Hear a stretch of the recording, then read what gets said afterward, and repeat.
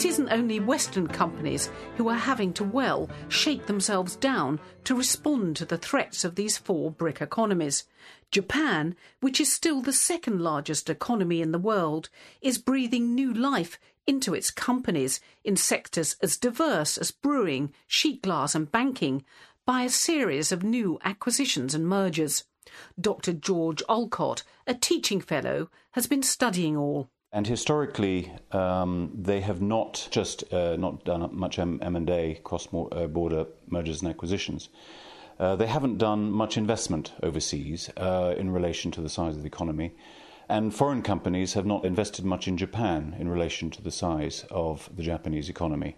FDI flows, this is a statistic for 2007, outbound flows represented only 2% of the GDP of Japan.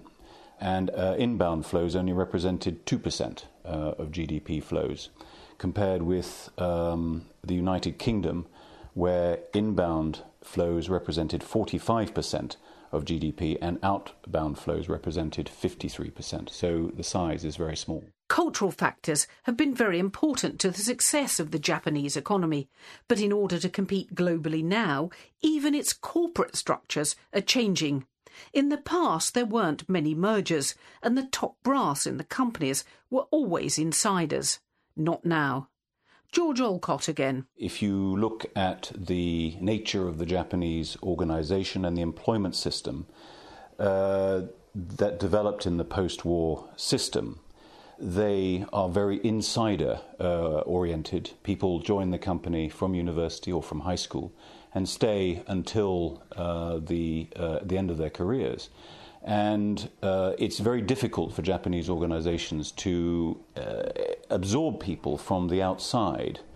So even within the domestic context, you don't get very many mergers taking place.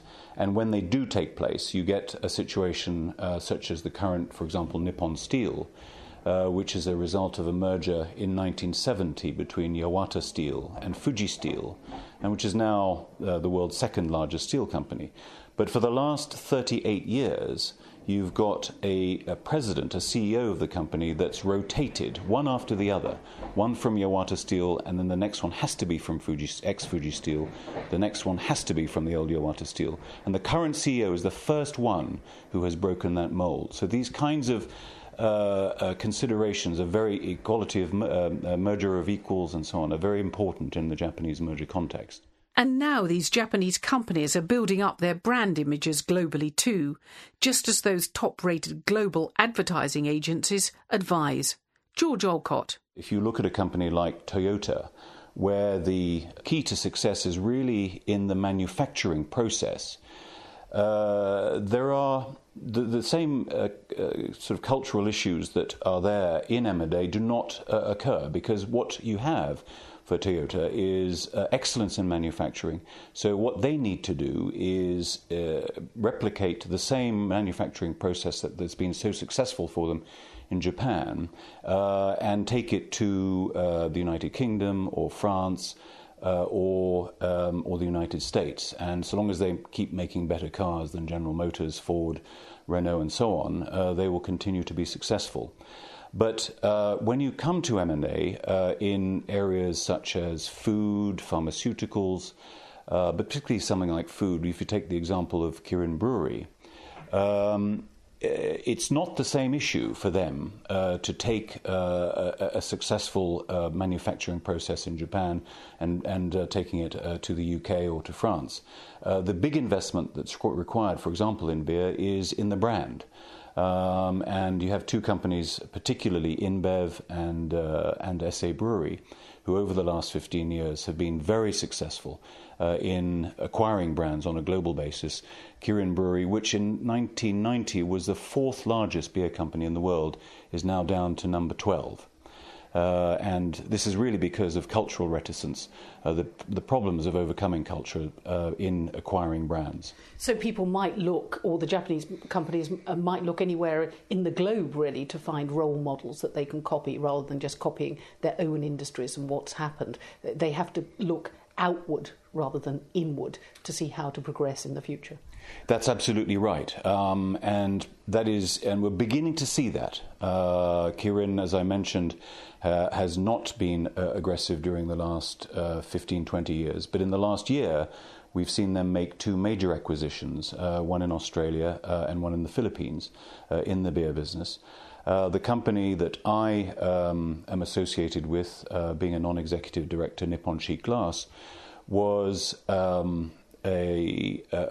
a long way the second player in the glass market in Japan after Asahi Glass, and did not have scale and was in a shrinking market in Japan, had to do something in order to survive, and in 2006 acquired Pilkington. And Pilkington has had a long history of overseas expansion, had a presence in all the markets which Nippon Sheet Glass didn't have a presence in, which were growing, such as Latin America, Eastern Europe, and India. And through this acquisition, managed to establish a presence in all those markets and catapult themselves into a top three position alongside Asahi Glass and Saint-Gobain of France.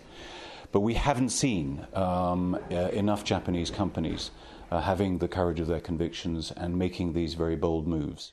Those Japanese mergers and acquisitions have reached the financial sector too, where Nomura has taken over Lehman Brothers, with all the cultural issues that go with it, including taking on Lehman's staff. George Olcott. It's a bit too early to say whether Nomura and Lehman is a success. But for Nomura, exactly the same conditions applied. They are very successful in the domestic market, but had not been successful in establishing a franchise overseas. And along came Lehman. This was a once-in-a-lifetime opportunity for them. And I think they've seized it very boldly.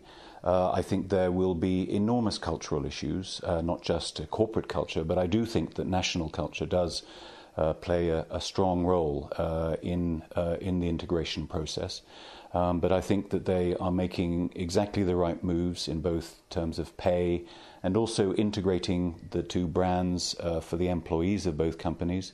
That's right. They kept the employees, didn't they? You know, that was one of their bold moves, not to replace them with their own staff, but actually to continue much with the same. Absolutely, and this is a key benefit for. This is why Nomura bought Lehman, because they lacked those kinds of people. But expanding your global brand during a recession depends on keeping up the spend on marketing. Companies that survived previous recessions all continued to invest in their brands during these downturns, eventually emerging stronger. Dr. Omar Merlo is a university lecturer in marketing. Marketing is often seen, and wrongly so, as a cost. So if you ask your typical non-marketer, marketing is seen as a cost, as an expense. And I think that's a very narrow-minded way of saying marketing. Marketing is not a cost, it's an investment. It's something that you invest in the long term.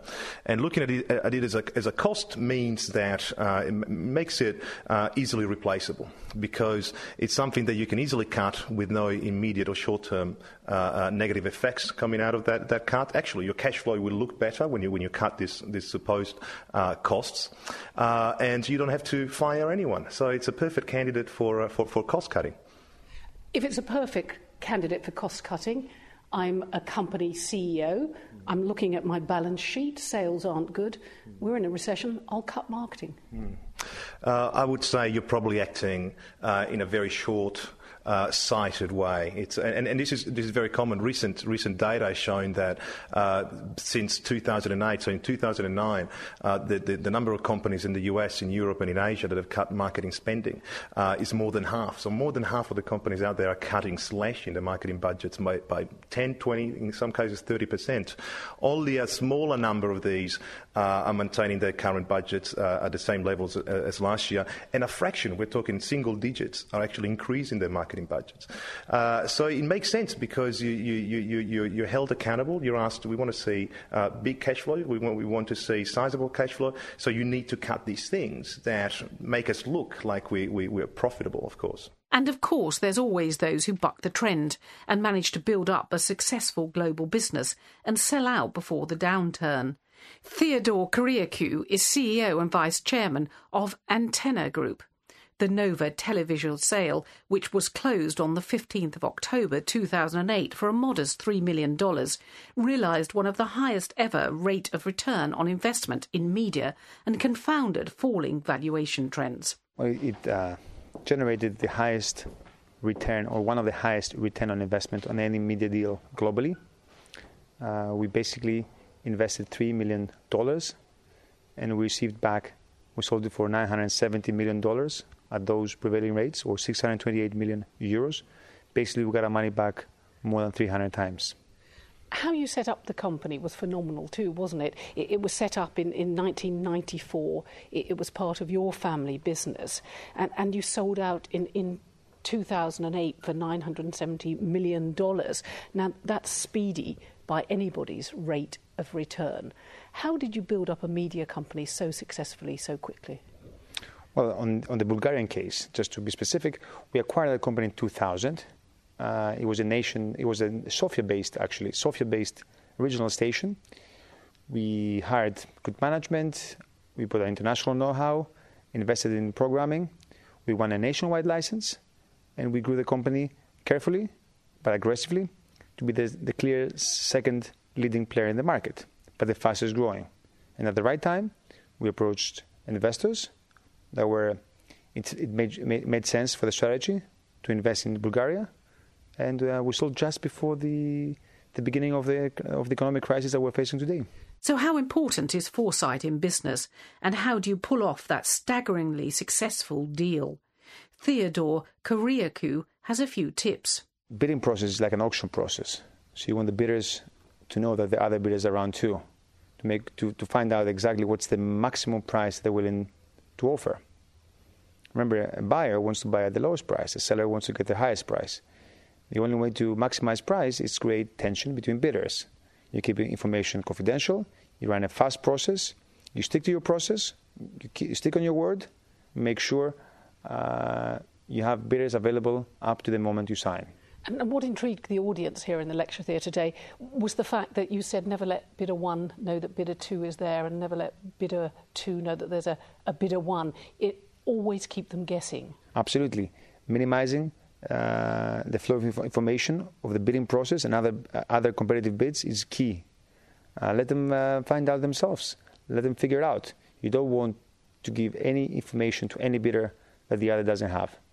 That's the only way to get a fair value and find out what's the maximum price a bidder is willing to put in. In a changing global market where traditional boundaries are breaking down, tomorrow's leaders need to be collaborative and to work in networks or so-called nodes. That's just where an environment like Judge Business School can help. Professor Arnaud Demer is its head. In our MBA programs, we always have tried to offer an opportunity for our students to get some leadership development. We believe that our graduates will take up important positions in industry or in government or in the non-profit sector, and will give actually leadership to teams of people in these organizations. And we try to help them to develop their own talents. It's like with many things in life, leadership is not something that you completely learn, that you have to have a bit of a talent for it. But what we try to do in a business school, in particular in our MBA program, is actually give an opportunity for our students to hone their skills as a leader. Now, then one can ask oneself the question, what is a leader, or what makes you a leader? Yes, indeed. You might say a leader is born. Yeah.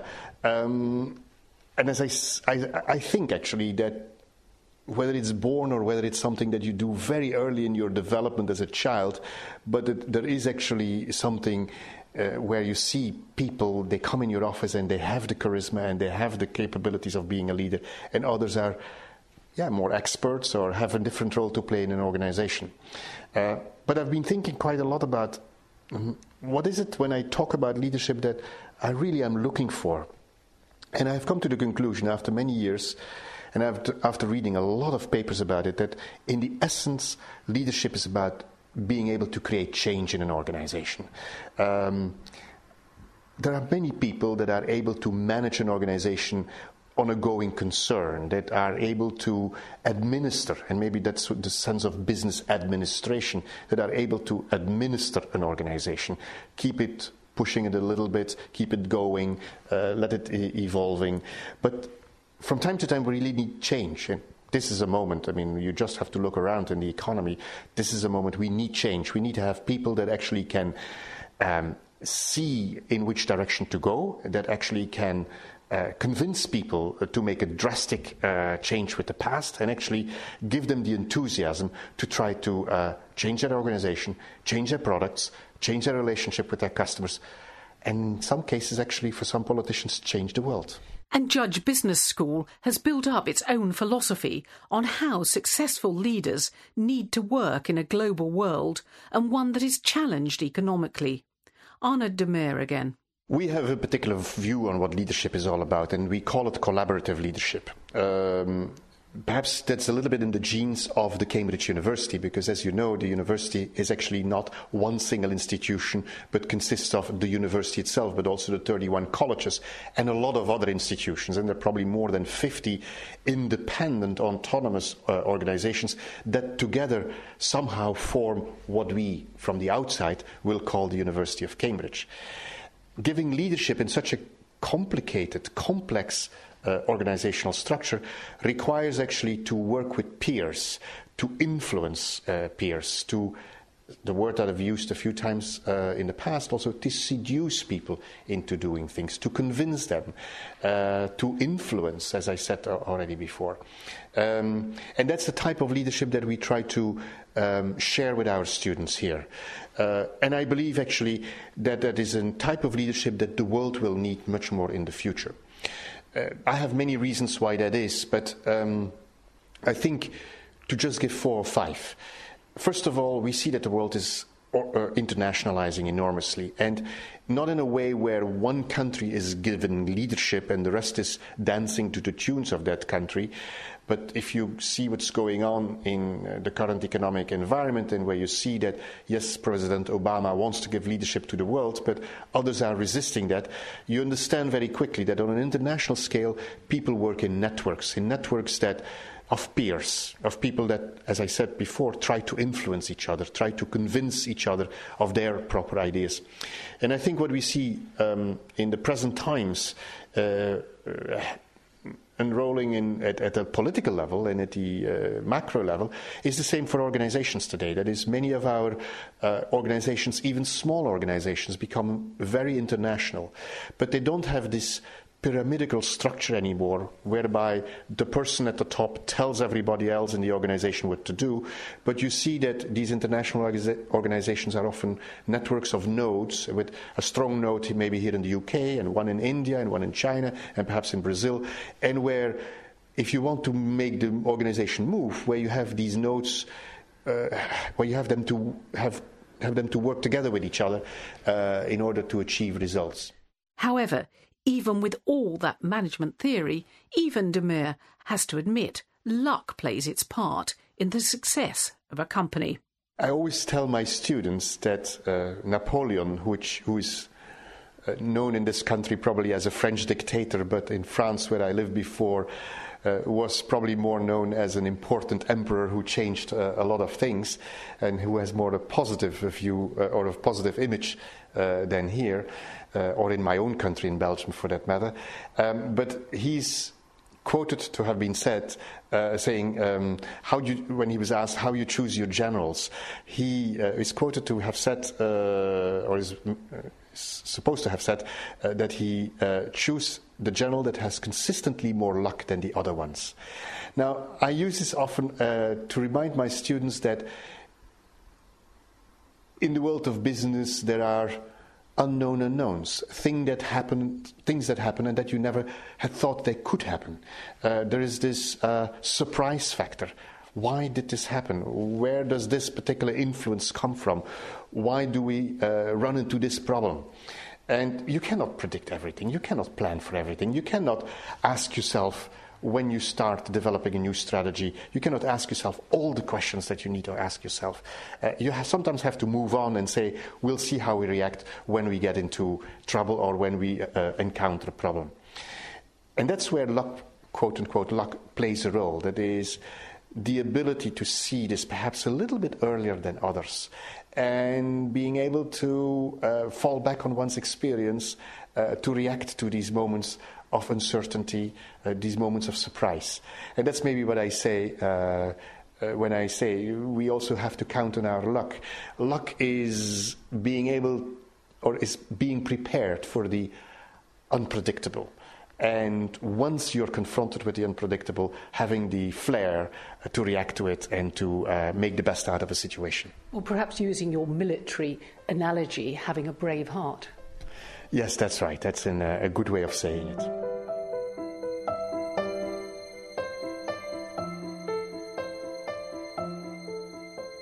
So it seems even those fast-emerging BRIC economies will have to work hard on their corporate structures and skills to turn those huge internal markets to their advantage. And perhaps, with a little luck and good business practice, the Western economies might be able to creep in there and do a bit of catch-up. Only time will tell.